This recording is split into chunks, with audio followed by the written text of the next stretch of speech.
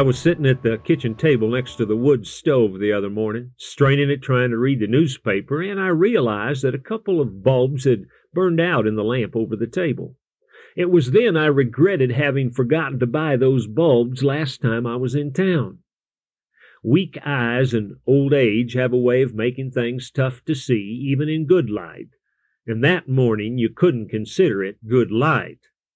I suppose I'm pretty spoiled by the lighting systems we take for granted nowadays.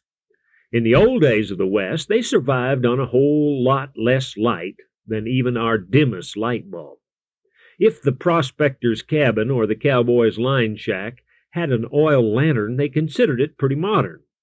Most times it was only the light from the fire in the fireplace and maybe a happy jack or two. For the cowboys, a happy jack was nothing more than a candle in a tin can.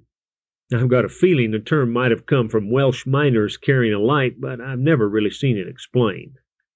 If you've ever tried to read by candlelight or firelight, you'll be able to figure out why most cowboys were better at telling stories than reading them.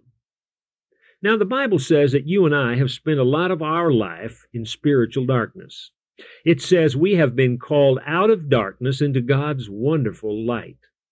In a spiritual sense, we just stumbled around with no direction, tripping over what little knowledge of God we happened to chance to find. But God had no intention of us staying in the dark.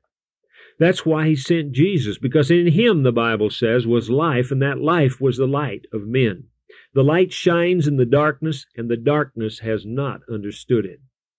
Jesus is the lamp that can guide us out of spiritual confusion. The closer we get to Him, the more clearly we will see everything else. The further we wander from His fellowship, the more blurred everything looks. Jesus isn't just some happy jack with the dim flicker of the truth, but He is the light of the world. To live in His light is like stepping out of a dimly lit cabin into a bright noonday summer sun.